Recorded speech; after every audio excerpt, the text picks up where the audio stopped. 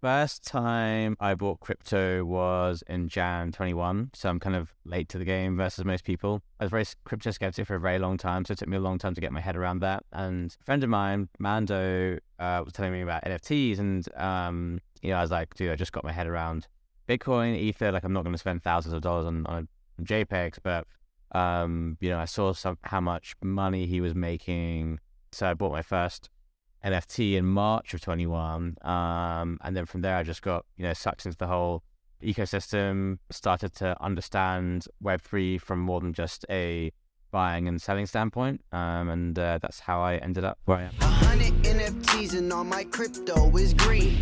You guys bought a bunch of apes.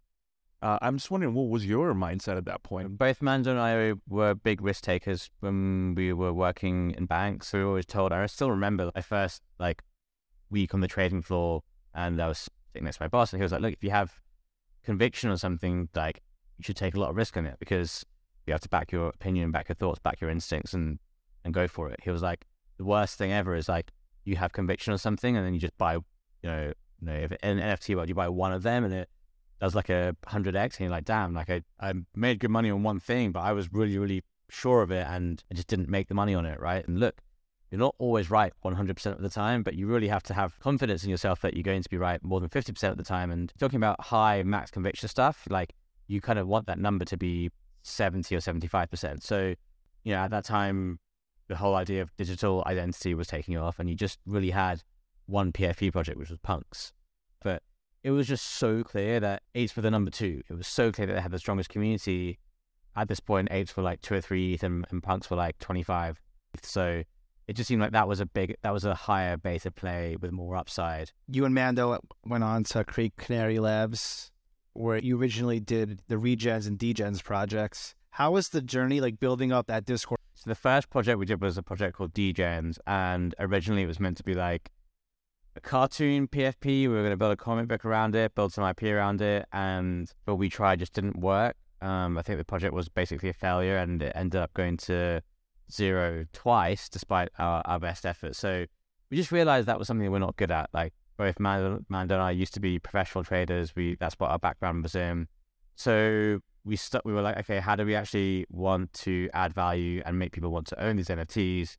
Let's make the Discord token gated, and let's just start putting in information that people might find useful. I started writing daily market commentaries. Mando and I both started writing research reports on different NFT projects, and eventually people started finding that stuff useful. So we built that up into what's now the degens.finance platform, and it's a whole analytics platform. We've written over 300 different research reports, and we actually migrated the degens utility, if you like, to a new NFT called the degens Access Pass. I'm actually kind of curious, what does it take to build a project in the Web3 space? A lot of this stuff is very much building in public. It's not like a regular company where you just build a product and then you go out there and sell it. It's everyone wants to know, what are you doing today? What are you doing tomorrow? What is the roadmap? The main things about building a project is figure out what you want your touch points with your community to be and how you can make it regular without diluting what you're doing. And for us, for example, having the daily market commentary or having some of the Twitter spaces or YouTube streams that we do, they give us daily touch points to the community where we're providing new information every day. It's the same format of information, but it's new information that people want to consume every day.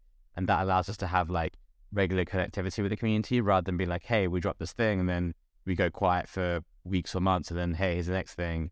Because in that time, you can lose people very quickly. When you're talking about community building, how does somebody get in that Twitter headspace? So it doesn't feel I have to consciously think about what I want to say on Twitter or what I want to do on Discord, because it just feels like I'm speaking to my friends, and just how I would speak to my friends if I was on WhatsApp or iMessage or whatever. You have to structure your workflow day to day, if you like, to make it things that are genuine to you, so it doesn't feel like you're trying to force anything. And that's how I feel. Just everything that I do now it's unforced, because I'm just being me, using this technology or using these forms of discussion the way I would use them anyway, whether it was Web3 or something else. Before we get into a bit about Rektguy, what was your journey as to become an artist in this space, and how do you respond when people like to criticize on your style of art, that it's you just copied X copy, so to speak? Most people don't know this, because I think they just assume that I was a trader before or collector, and then I kind of turned into an artist. But I actually used to do a lot of art when I was younger. Most of my family is quite artistic and creative. I was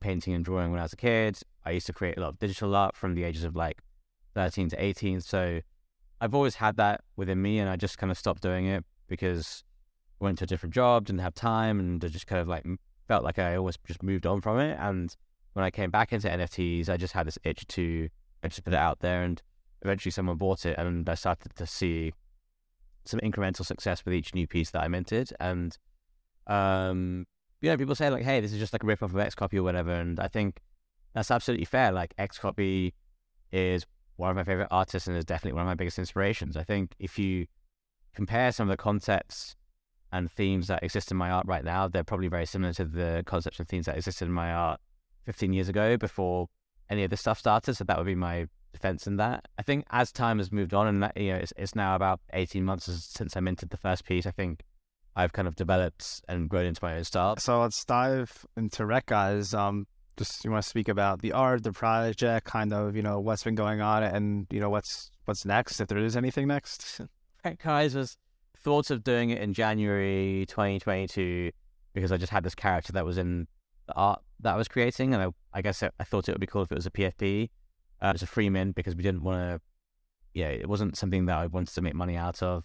We had royalties because, just to have that upside if it did take off, and it was a free mint for degens and regens. The idea for that, I think it's an important idea, is like, look, even if you like mess up a project and it goes to zero, that's fine. Like, think about how many startups fail, right? But if you then start a new project, I think it's on you to like bring on your original supporters, right? Like, and for me, that was this idea. Is like, this is not going to be a big thing, but I want to benefit everyone who supported that original degens mint and regens afterwards.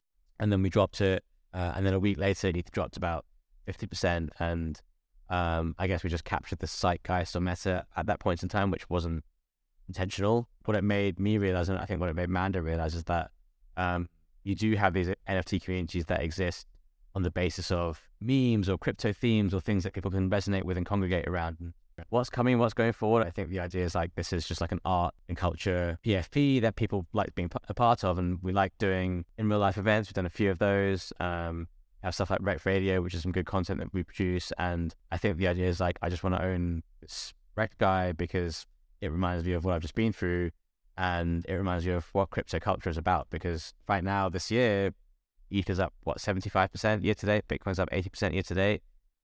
Maybe it's a bear market value, whatever, but like we've had 4 or 5 months of up only, and people are still somehow getting wrecked, because that idea of getting wrecked happens whether it's a bull or a bear market. You can always screw up, and that's why I think that project is going to be evergreen from that perspective. This channel is intended purely for educational purposes and does not constitute financial or tax advice.